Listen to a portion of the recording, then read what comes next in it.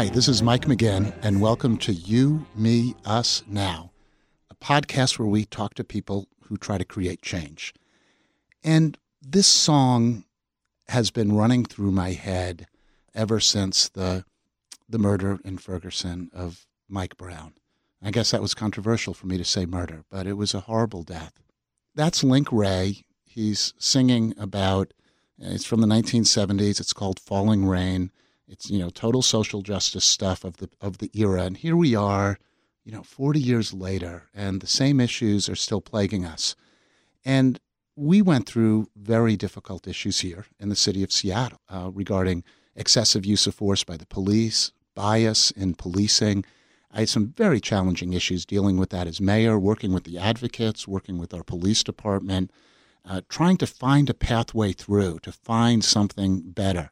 And I guess part of the reason I like that song is it's sad, because it's a very sad issue to deal with. My guest today is Lisa Daugaard, and she's the deputy director of the Defender Association. She's a lawyer. She represents people accused of crime, but as I discovered, she is much, much more than that. When I was running for mayor in 2009, I met Lisa, I think, for the first time. She handed me a book about the disparate treatment of blacks by the police in Seattle.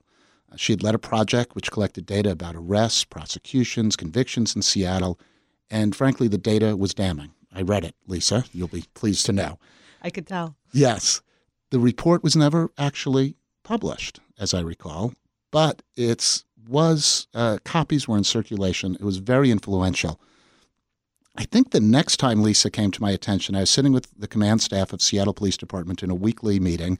The topic was criminal trespass, which is if somebody has been around a place too often or has committed crimes, the police will give them an order saying you can't be there.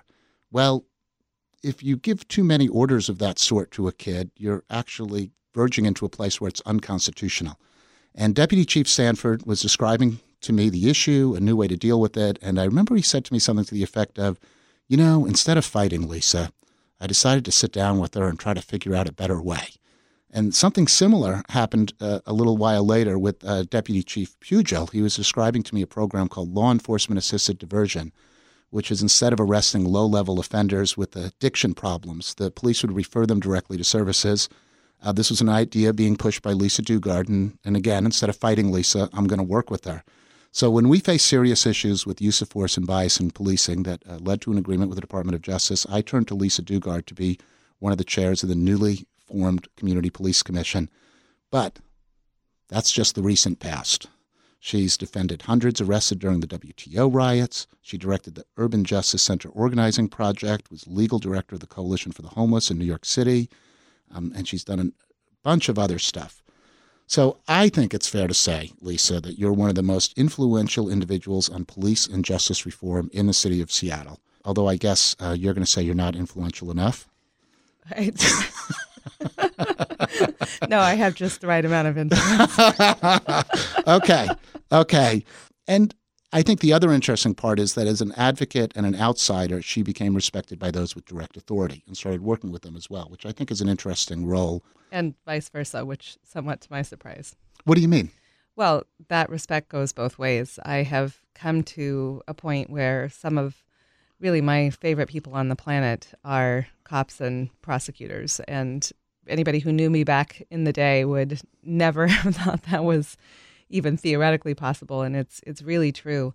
That's not all police officers. That's not all prosecutors. But I have come to believe that there are people in each of these sectors that work on these issues who have more in common with one another than most of us have with, our own base in many instances. There's two kinds of people. There's people who really care and really are willing to be brave and push themselves to depart from the way things have always been. And then there's other people who like the way that things are and came into, whatever area of practice they're in because they liked it as it was. And those of us who are willing to change things, finding one another ends up having a lot of power.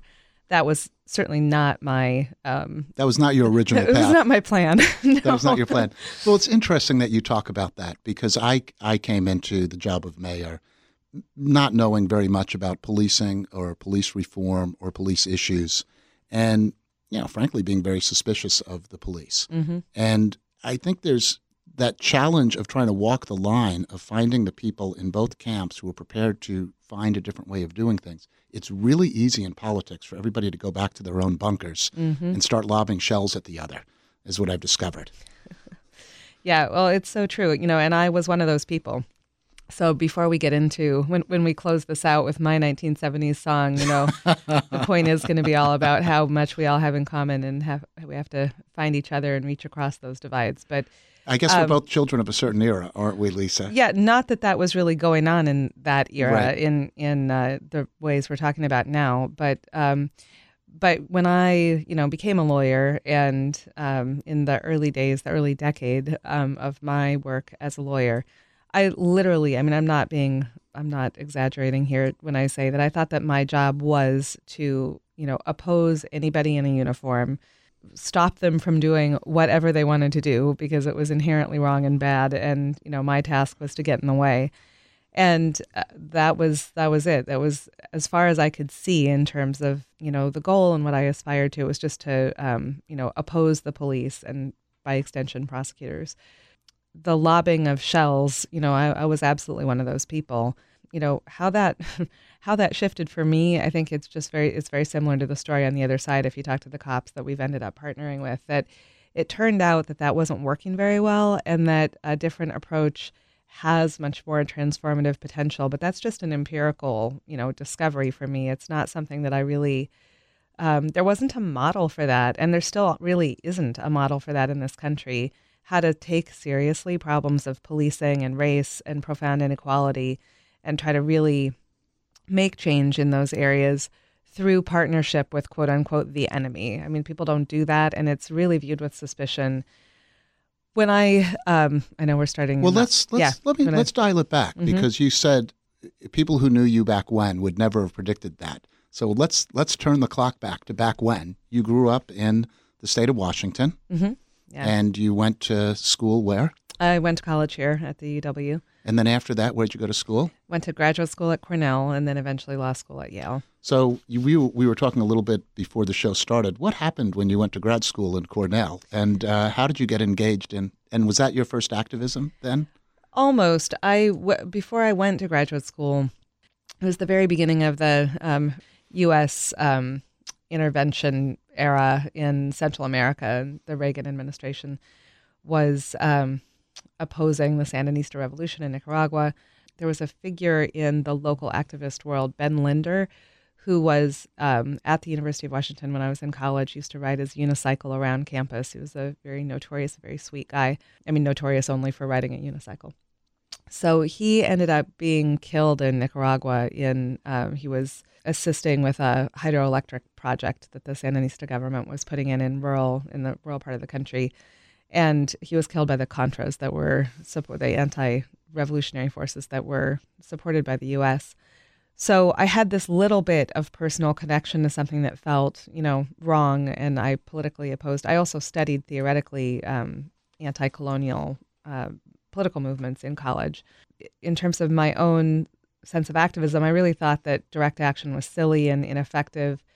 But when I went to graduate school, it was the mid-'80s, early to mid-'80s, and it was the really high watermark of the anti-apartheid movement in South Africa. So in 1985, students at Columbia started what became the contemporary U.S. divestment movement, disinvestment from South Africa-related stocks during the apartheid era.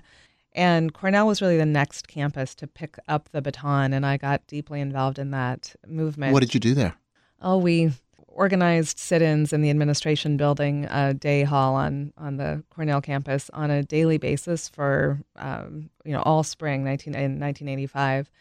And then from there, spent the next 2 years organizing a mass-based campus anti-apartheid movement. Cornell's was the biggest and most sustained in the entire country. And what was your role in that?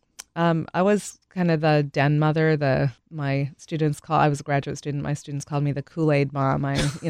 They we built shanty towns, which I was wrong politically about this entire movement. I thought shanty towns were a terrible idea. They ended up being the hallmark, symbolic anchor of the divestment movement.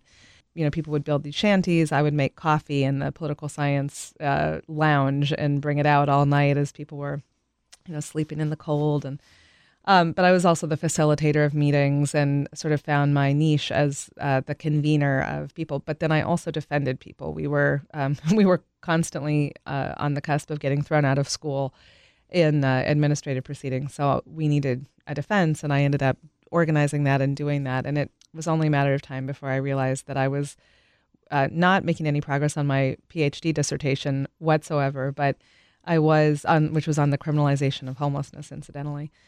I was getting up at 4 a.m. to, get briefs written to defend these people. And finally I was thinking... You figured out what you really like. Yeah, I was like, I should probably do this. So I'm willing to work very hard at this. So that was both the... So is that what led you to law school? Yeah, it was the beginning of my commitment to direct action and my understanding of the role of direct action, but also my interest in law, which I had previously, discounted as not very intellectually challenging. And I was interested in consciousness and the formation of consciousness. But I decided that law ended up being a critical tool for people who are trying to change consciousness. So you went to law school? Went to law school. And well, nominally. What do you mean nominally?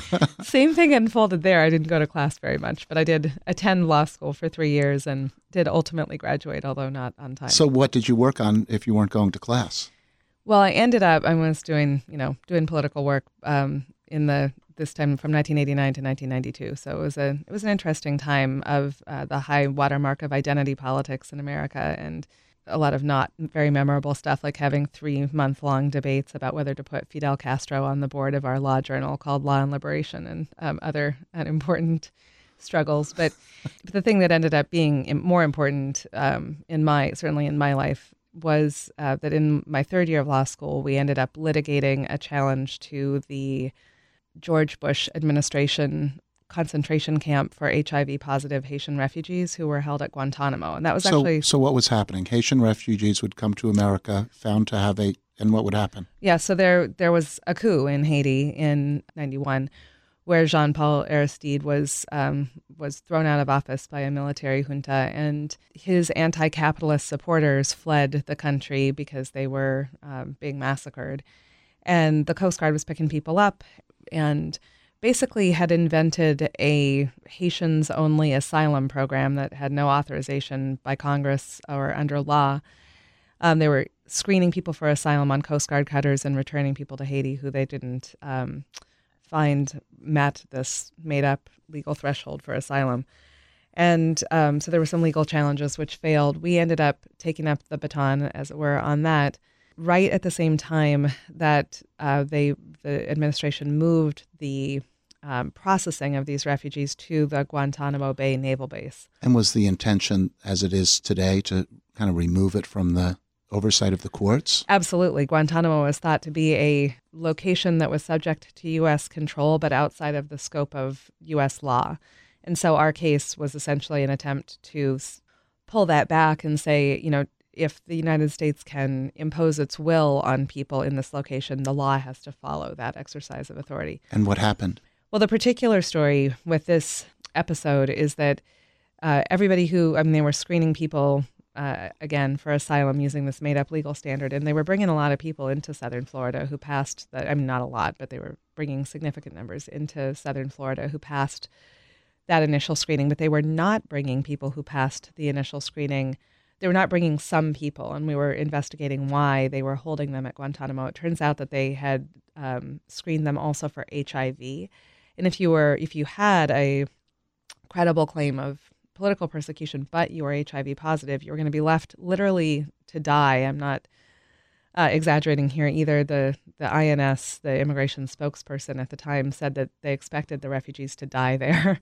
So they were being held in this barbed wire concentration camp at Guantanamo. And honestly, I had never heard of Guantanamo. This is the first I realized that the United States had a naval base in Cuba, which seemed odd. the Castro administration was still in power, given that Right. proximity to the U.S. naval might. But this is still, astounding, basically, that there was a place where no laws applied other than those that were decided by the U.S. government, It was their in the executive branch of the U.S. government. Exactly. It was their official legal position that they could do anything that they wanted to. And the judge, a really heroic individual named Sterling Johnson Jr., who was an African-American former narcotics prosecutor, federal drug prosecutor, who had served in the Marines, actually, at Guantanamo. He questioned the immigration lawyers in this case and said, "Are you really saying that you can do anything you want? You could even torture these people?" And their position was yes. They probably wouldn't. And of course, later they did. Right. Not to this group, but this experience resonates to the present day. no, absolutely.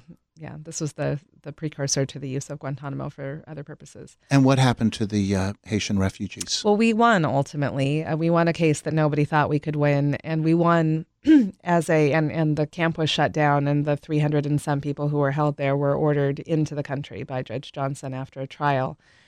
But we only won because of an incredible combination of litigation, direct action, public education, and an amazing alliance between civil rights organizations and AIDS activists that had really not been seen in this country before. So it was really a great, and my first direct example of being able to transcend barriers that people don't expect. What do you mean by that, transcend barriers that you don't expect? Well, when we first started working on this case, some of the lawyers who were advising us, and again, this was mostly law students working with some Yale law professors, lawyers who were experts in the field and were advising us were just like, you won't get anywhere with this. This is Haitians with HIV. The sort of civil rights lobby in the U.S. has never invested in issues of mistreatment of people with AIDS and HIV. And by the same token, AIDS activists are not, Concerned well with- known, Right. right, for concerning themselves with these sort of anti-capitalist Black people who are not U.S. citizens. So you'll never put together a coalition to do anything about this. What ended up happening was actually that the strengths of each of those constituencies did unify around this issue, and it created a political coalition that was ultimately unstoppable. So you had Haitian activists marching in front of the federal courthouse Haitian activists chanting, "HIV is not a crime, why are Haitians doing time?" And then AIDS activists chanting, "No Aristide, no peace." It was quite possible to bridge those divides. How did it make you feel to be at the center of that? Well, it made me ambitious, honestly, not personally ambitious, but ambitious for our movement, that we should try to win. And that And if you could do this, you could... absolutely. Who knows what else you could do? Yeah, and that is, has continued to be kind of the watchword for me since then, that if there is no expectation of winning, it's because there isn't a good enough plan. And we need to think harder and find that route. And that leads directly to, these sort of unexpected and somewhat unprecedented alliances on police reform that we are playing out in Seattle today. I was smiling because I've been criticized for taking on some unwinnable fights in my time, but I kind of feel the same way. It's almost like, well, that's the fight you're supposed to fight, is the one that seems like the hardest one. Leave the easy fights to other people, right? Take on the hard fights. I guess I just think that we, owe it to ourselves and one another to try hard to achieve actual change and not settle for, the bomb throwing and the figurative bomb throwing or the literal bomb throwing and the easy criticisms from outside. It is easy to say what's wrong. It is very hard to build, and partly because it's imperfect. It will always be imperfect. And so some of your critics are going to have a kernel of truth in their, in their critique. Right. So it's going to resonate. And so you see why people choose to remain on the outside. The police reform work that we started and that you became an integral partner with, Mike, really started with a police captain challenging me and my colleagues to build instead of just criticize. And who was that captain? So that was this guy, Steve Brown, who was the, if you looked up police officer in the dictionary, it's his picture you would find. He is a cop's cop. He was the captain of the narcotics unit for SPD in the midst of when we were doing a big litigation challenge to racial disparity in drug arrests in Seattle about 10 years ago. He was head of narcotics then, so he was very much kind of saw his face in the crosshairs of our challenge. He and many others whom he worked with thought that we were calling them racists and really took it personally. But he was engaged in some discussions about, whether we were all on the same page that there was a problem with race and drug arrests in Seattle. This is a meeting of my staff and the mayor's office and Mayor Nichols' office, SPD, King County Prosecutor's Office, City Attorney's Office, and rapidly it became clear we were not all on the same page that there was a problem or what it was. But Captain Brown sort of called a timeout in this conversation, and he said, hey, what if, for our own reasons, we were open to doing something different about drug enforcement? Well, what do you think we should do? And he asked it just about like that, very gently, very calmly. And the truth was, we had no clue. I mean, You're doing it all wrong, SPD. Exactly. And we have data to show that the laws are applied disparately depending whether you're Black, Latino, or not. So admit you're wrong. It was a grave problem, and admit you're wrong. And the SPD was saying, we're not as bad as you're saying. We're not doing it all wrong. And it's not our fault. Right. And they could have, and you two could have stayed there for a very long time, basically. For decades, yes. Right. So his question forced us to reckon with the fact that we had not matured to the point that, if we were on the cusp of victory, that we would have anything to put in the place of this very harmful, very damaging, very racially skewed status quo. And if you don't have an idea of what needs to come next, you're kind of all wet. And he called our bluff, and it literally took, a couple years after that conversation for us to be able to come back into that conversation and say, okay, we think we know the answer. But by asking the question, he forced us into what I now consider to be a much more responsible and sober position, and one that took seriously the possibility of winning. And by winning, I don't mean that someone lost. I mean that we would actually change, the landscape.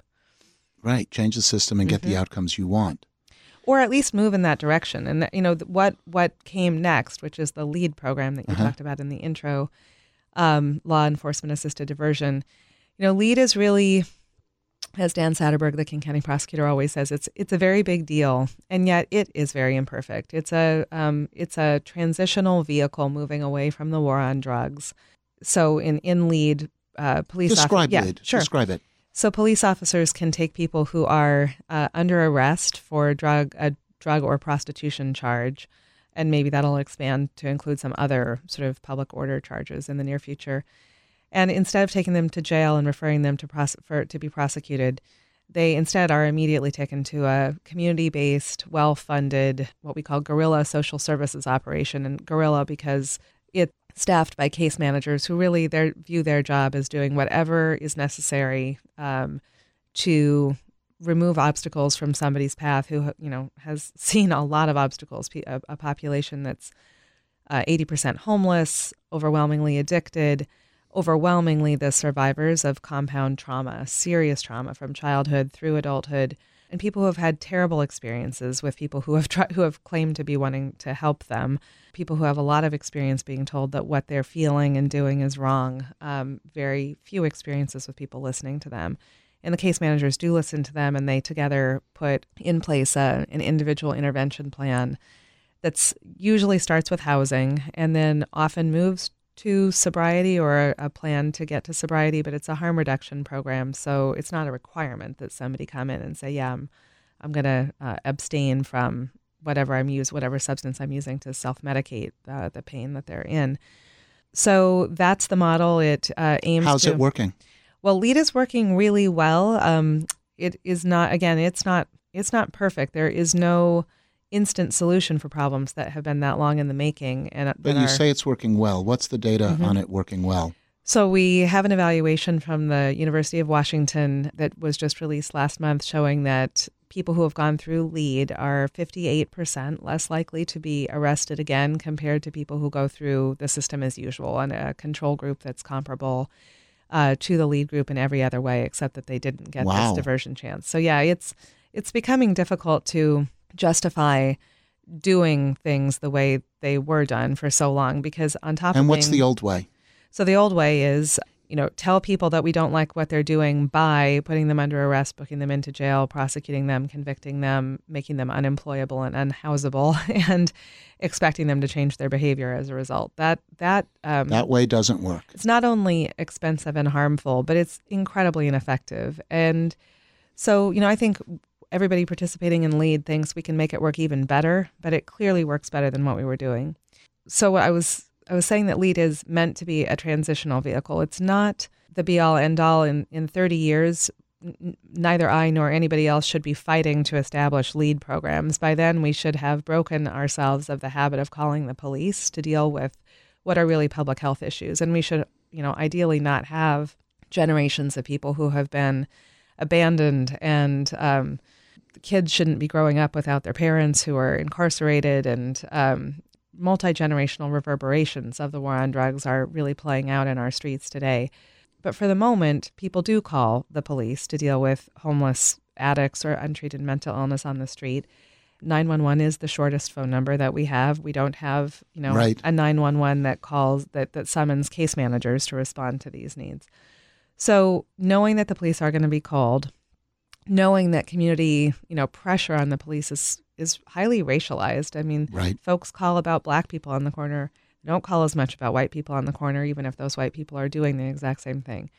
Knowing all of that, what can we do to interrupt the process at that point and lead to healing, restorative outcomes that actually improve public order and public safety? And for the moment, LEAD is, an intervention that turns the corner at that point of contact. So for the listeners out there, this did take the police coming to the table, the prosecutors at the city and county level, the social service community, and the politicians, frankly, to stand behind it. Because let me tell you, a press conference, and I ended up doing a few too, the press conference where you show off the guns you've confiscated or the drugs you've confiscated and the arrests, it always makes for good TV. Mm-hmm. I don't think LEAD makes for great TV. I'm sure there's been some good stories, but this program has really turned out to be a model that's getting attention nationally. A lot of articles written about it, a lot of people looking at it in conferences. So this is a big deal. So if you're listening outside of Seattle, look into LEAD. There is a different way to approach these things. Let me just break in and say, so LEAD has its own website. It's great. www.leadkingcounty.org, and LEAD is LEAD, Law Enforcement Assisted Diversion. So leadkingcounty.org, and lots of information there about how to set up a program like that. Speaking of press conferences and arrests, SPD and the current mayor recently launched their 9.5 block strategy, arrested 100 people, and you had a couple of quotes about this. The majority are being dealt with using the old school war on drug tactics, is what you said. So how's it working? Well, and the reason I said that, the people at that press conference, by and large, are now partners in LEAD and folks I have come to have a lot of respect for. So I wouldn't lightly have, come out punching in the papers. And that isn't me punching. If I were punching, I would have punched harder. Different things. But I was responding to some comments at the press conference where, frankly, because of the goodwill that LEAD has engendered, there is a community expectation that we're not going to use those old tools because they are harmful and because they're not effective. In fact, we just had a big press conference to announce the LEAD evaluation a few weeks before the 9.5 blocks press conference. And everybody was there, and we're very grateful for that. The prosecutors, the mayor, the chief of police, the sheriff. But very importantly, also, all the downtown neighborhood and business leaders were there welcoming this new paradigm.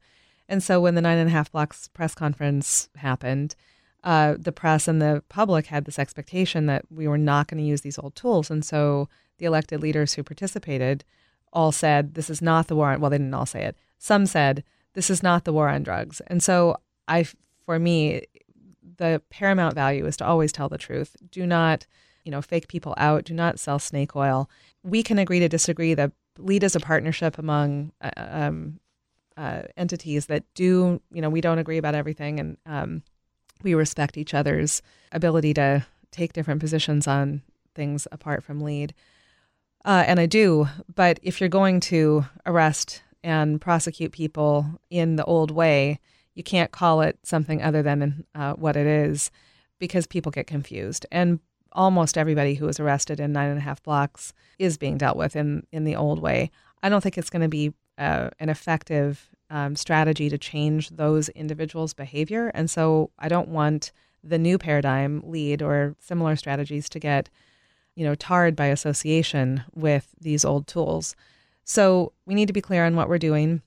That said, the folks who were behind 9.5 blocks did intend to divert many of those folks to lead, and were perfectly willing to do that. It happened that eligibility criteria for diversion that I helped write kept a lot of those folks out. So that's where we have to own our own responsibility, and we've turned our hands the last couple of weeks to revising those eligibility barriers, and with the full cooperation of SPD and the mayor's office and the prosecutor's office.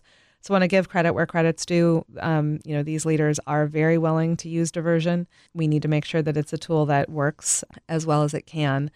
But at the same time, that was also a moment where you can see how easily folks can slip back. The appeal of saying that we're doing something about a problem just because we've arrested a bunch of people and put them in jail, it persists. And it wasn't a hard reach to reach back and make claims that we've struck a decisive blow against drug dealing by putting a bunch of people in jail for these very low-level offenses. So I want to talk a little bit about police reform, because you and I actually spent a little bit of time together on this issue here in the city of Seattle. And I'm not even sure how to get into the issue to talk about it. I have an idea. Okay, you go. So a few months back, Cleveland was one of the cities that came under the Department of Justice's scrutiny, and they are now going to have a consent decree. When that happened, there was an op-ed written by, I don't remember if it was a council member or some opinion leader in Cleveland, about how Cleveland's elected officials should deal with it. And the op-ed was, "Don't do what Mike McGinn did."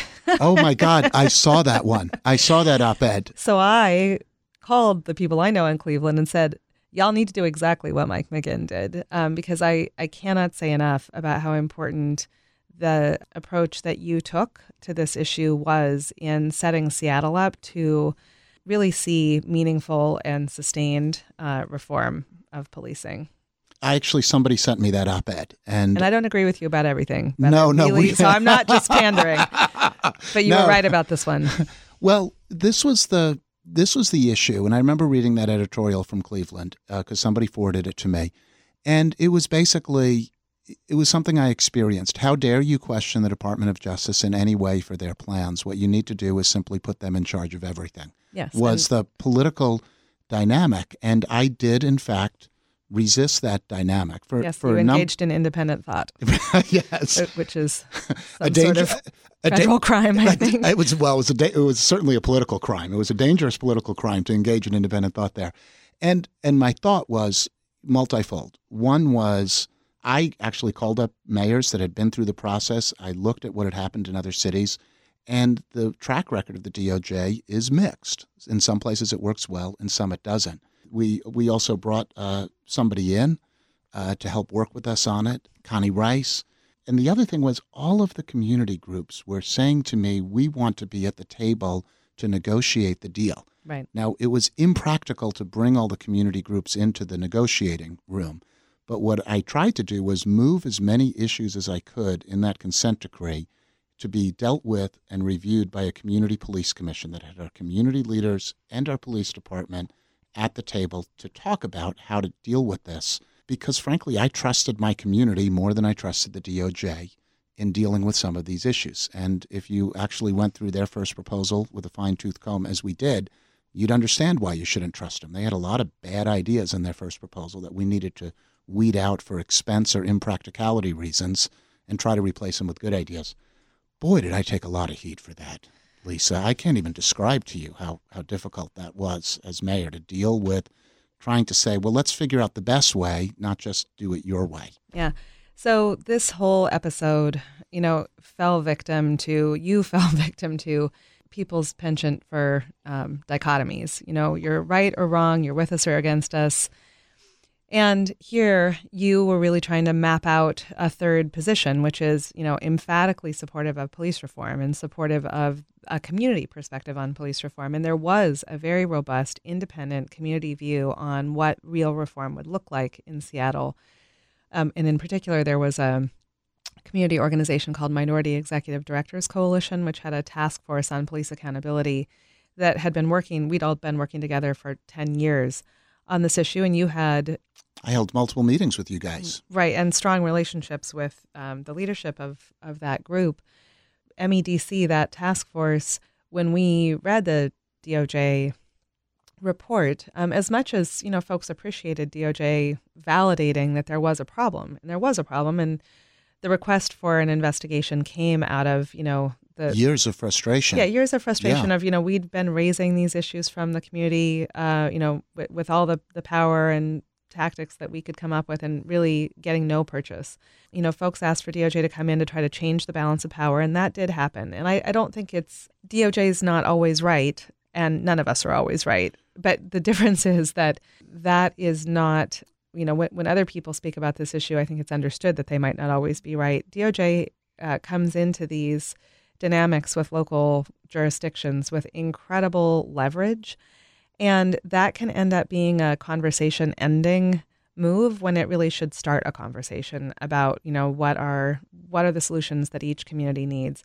You tried, in my view, to, save some space for that conversation. And really, it came very close to being snuffed out. And I think, Mike, you paid a big political price for this. And I, for one, am really grateful that you took the position that you did, even though you ended up paying a big price. And it was not well. I mean, you were pigeonholed as being anti-reform when actually you were championing a sort of a Seattle-based solution to police reform.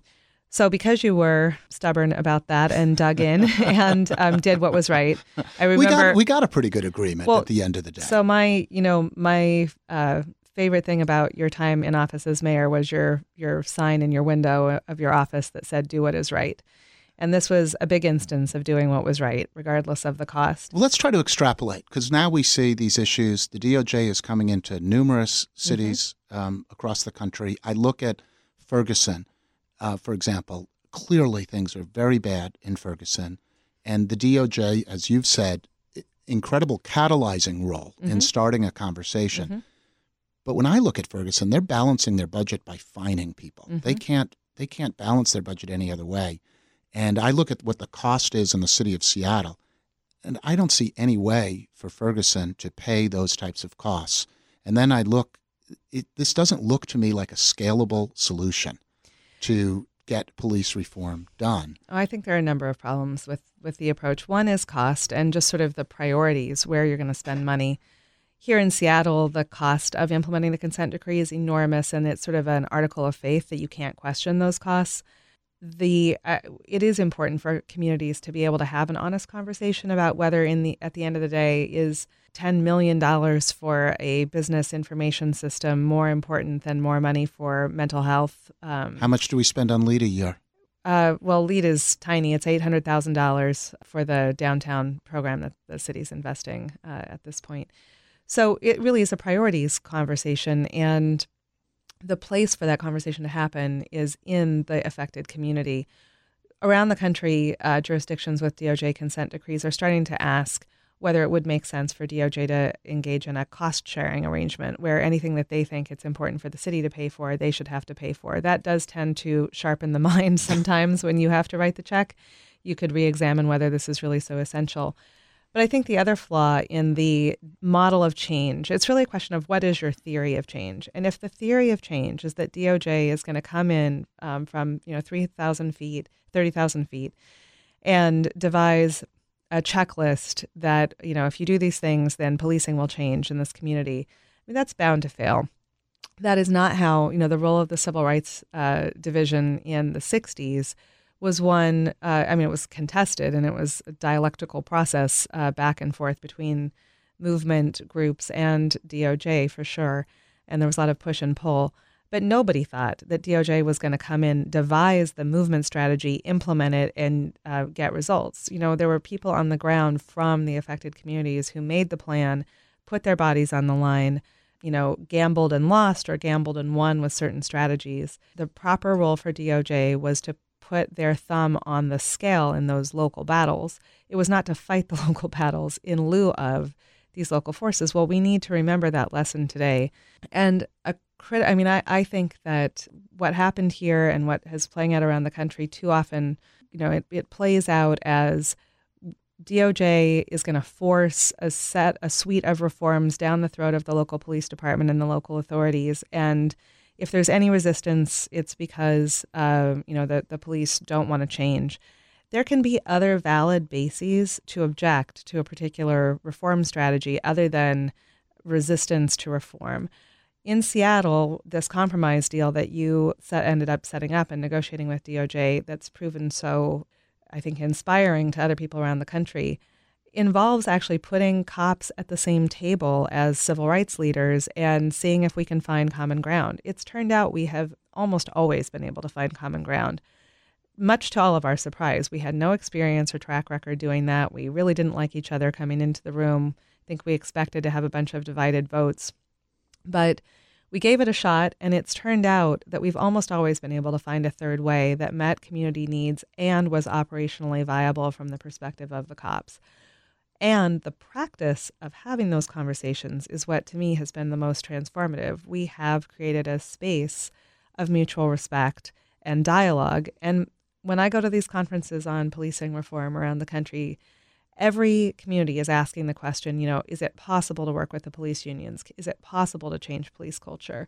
And really, I feel like only in Seattle are we experiencing that, yes, it is. We have developed genuine relationships of respect between not only some of the, department leadership, but also the unions and civil rights organizations and former police critics, to the point that at this juncture, there are even folks within the police department who have stood up for the rights of post-Ferguson Black Lives Matter protesters in Seattle when they felt that their department didn't handle those protests very well. I've just, that, to put it mildly, is not a dynamic that we've seen in any other city, and I think it's a direct result of the partnerships that you set up on the police commission. You talk about a theory of change, and when I look at this, there's one theory of change, which you mentioned is a very top-down one, right? You're going to come in, you're going to have new systems, new approaches, force the wrongdoers to do right, and eliminate the worst of them, right? And it's a very top-down. And very formal. It's about formal compliance. And if it's anything I learned in 4 years, there's many things I learned in 4 years, but one of the things I've learned is that civil servants, including police officers, are very good at figuring out what are all the rules of formal compliance that they need to comply with while they go about doing what they want to do anyway. And if you want to get true reform, you actually have to get people to want to do it. And in fact, there's something of an analogy here to the LEAD program. We're going to end the war on drugs by arresting and prosecuting wrongdoers. No, we actually believe we need to meet people where they are, understand what their challenges are, and help them find a different path. And there are officers who need to be let go of the force, and it's very hard to do so. And most police officers agree with that. Right, and it's very hard to do so because of civil service rules as well as union protections. But there's a lot of officers who are in it for the right reason and who want that respect and status within the community that would come from stronger community relationships. So the theory of change I was looking at and we were working on implementing was, how do you get engagement between the public and the police force at multiple levels? There's the level of, the very top leaders communicating. Then there's, which is in a sense the Community Police Commission. But then how do you get people into a room with police officers as often as possible at the precinct level? So we did a safety summits in every precinct where we brought in people from different communities. And then finally, there's just on the street, because it's in that relationship building, I think, along with all of the other things, good discipline systems, good training, high expectations. But it's ultimately in the relationships that I think that you're going to see the change. And that means people have to start connecting with each other. Like in any good relationship, both parties have to have a voice. and have to have confidence that the other party is going to listen to them. That is not happening in the police reform discussions in this country right now, by and large. The flaw with community policing has always been that the community has not had any power in that conversation, and police know that they have to act like they're listening to the community, but there's zero requirement that anything change as a result of those conversations.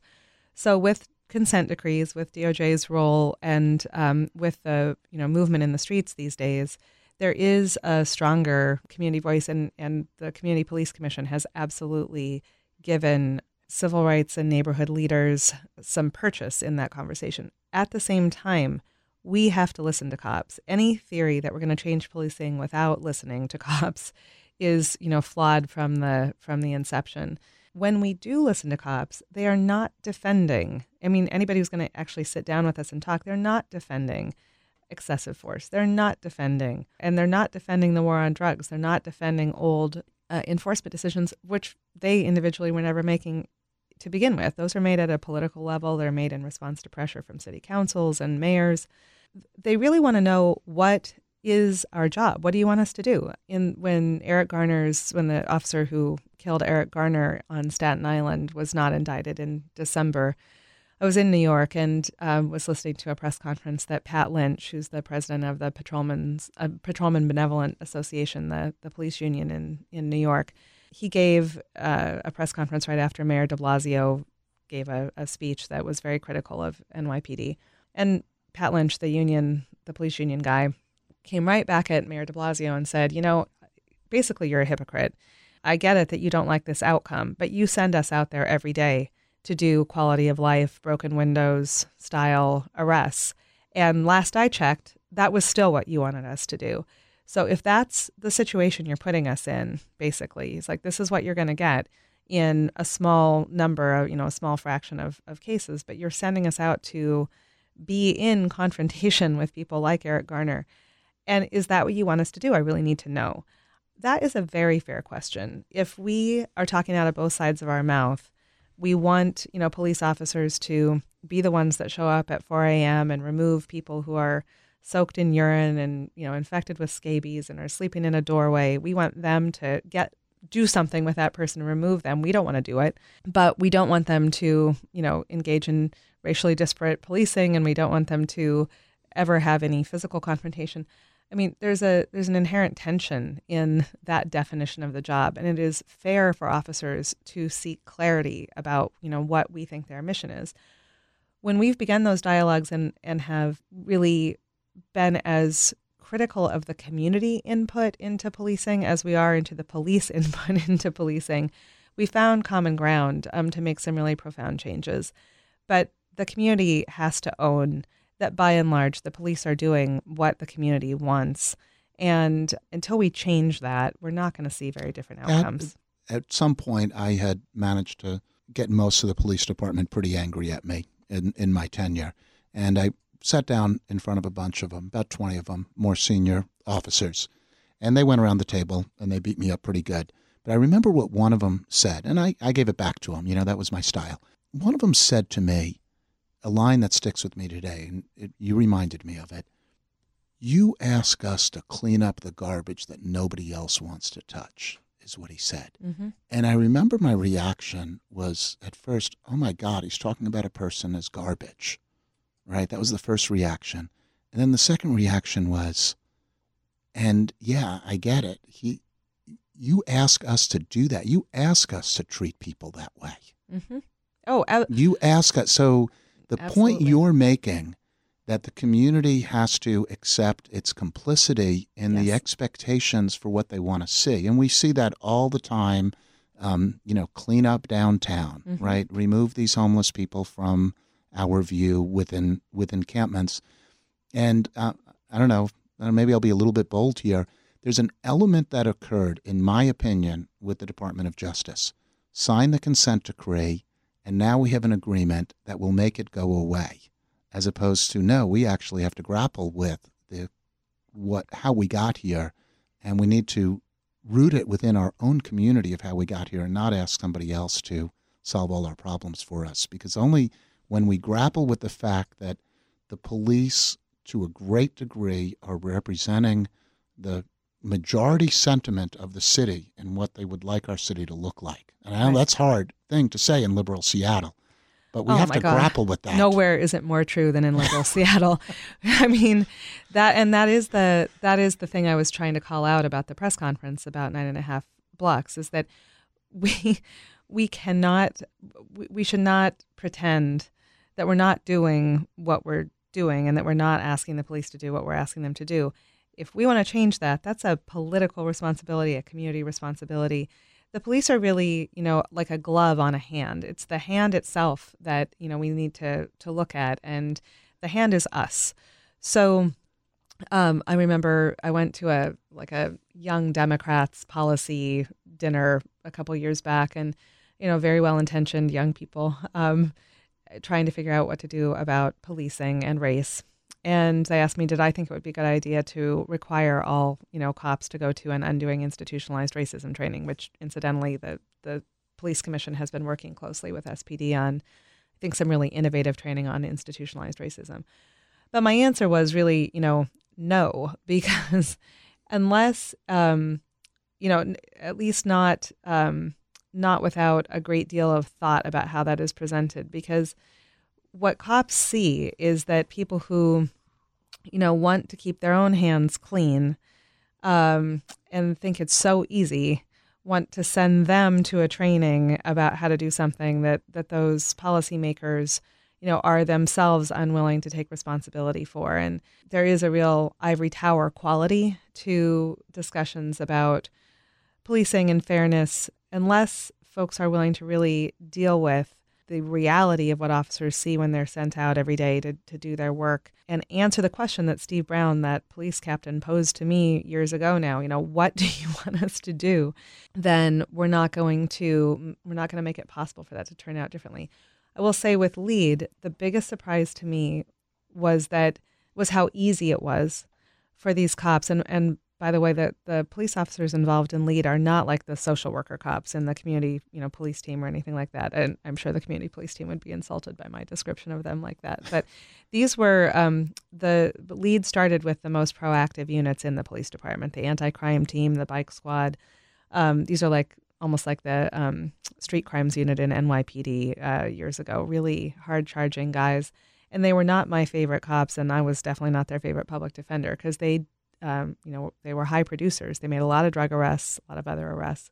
When they were given a different set of choices and some different tools, it didn't have to go to some big training to allow them to make effective use of those tools. No one had given them the option before of meaningfully responding to the needs of the people that they were encountering on the street. The only option they had before was do nothing or take the person to jail. So once they were given this third way, they have taken to it like fish to water. It's not that there was any problem with the people, and there was not that there was really any problem with the mindset. There was a problem with the job description, and they didn't write it. So it's funny. I think you were present when I was at a Belltown community meeting one time. Somebody from the crowd, we were talking about drug dealing, other issues on the streets of Belltown, at least 100 plus people in the room. I'm in front of the room taking questions, and somebody asked the question, why don't you just arrest them all? Mm-hmm. Leading to a big round of clapping, as I recall. That was a tough town hall. Sanford came in and defended me, pointing out that we probably had arrested them all, and probably more than once, and it hadn't worked. Mm-hmm. But the other side of that equation is the one that you hear towards the police. Just fire them all. Right. And this trying to find some middle ground here where we actually get the community and the police coming in to work on complex answers to complex problems, not the simplistic answers, is, I think, the biggest challenge here, because this is so passionate. We're talking about public safety. We're talking about dignity of individuals and racism, and it just is so explosive an issue. So this has been a great conversation, went longer than I intended. I don't know that we solved anything, but I do hope people, as they're tackling these issues, think hard about what solutions look like, not just what's wrong. Absolutely. It is complicated to fix things, and it's risky, and it means putting yourself forward for something that's inherently going to fall short. But if we're serious about making our community better and healthier, we have to step forward in that way. And Mike, it's something that you did as mayor. I hope it was gratifying and worthwhile because it wasn't necessarily immediately rewarding. But those of us who, you set up to do this work on policing, we really appreciate that vision that you had. And I think it's going to prove to pay off. Well, you're awfully nice to say that, but I was just taking the lead from really good people in the community. And frankly, there were some folks in our police department, too, who were real leaders as well and wanted to see a different way. It was, I'll be honest, it was very disappointing to me how politicized it became. In my mind, when you're talking about these issues, that was the time to leave politics aside and everybody come to the table. But it was too big and fat and ripe an issue for us to pull that off in the political arena. So I'm really hoping that other jurisdictions can find their way through it too. And I think the answer comes out of organizing. At the end of the day, I think communities have to stand up and say what they want if they're going to get the politicians to listen and do something Organizing different. and dialogue. And on all sides, there's the responsibility to listen as well as to speak. So I've really enjoyed this conversation. And I get to start the show with a song. So you get to finish with a song. What did you pick and why? So this is Cat Stevens' song, Oh Very Young, and I chose it because when I was a kid, I used to listen to it. I was about 8 years old. I listened to it on an 8-track tape player.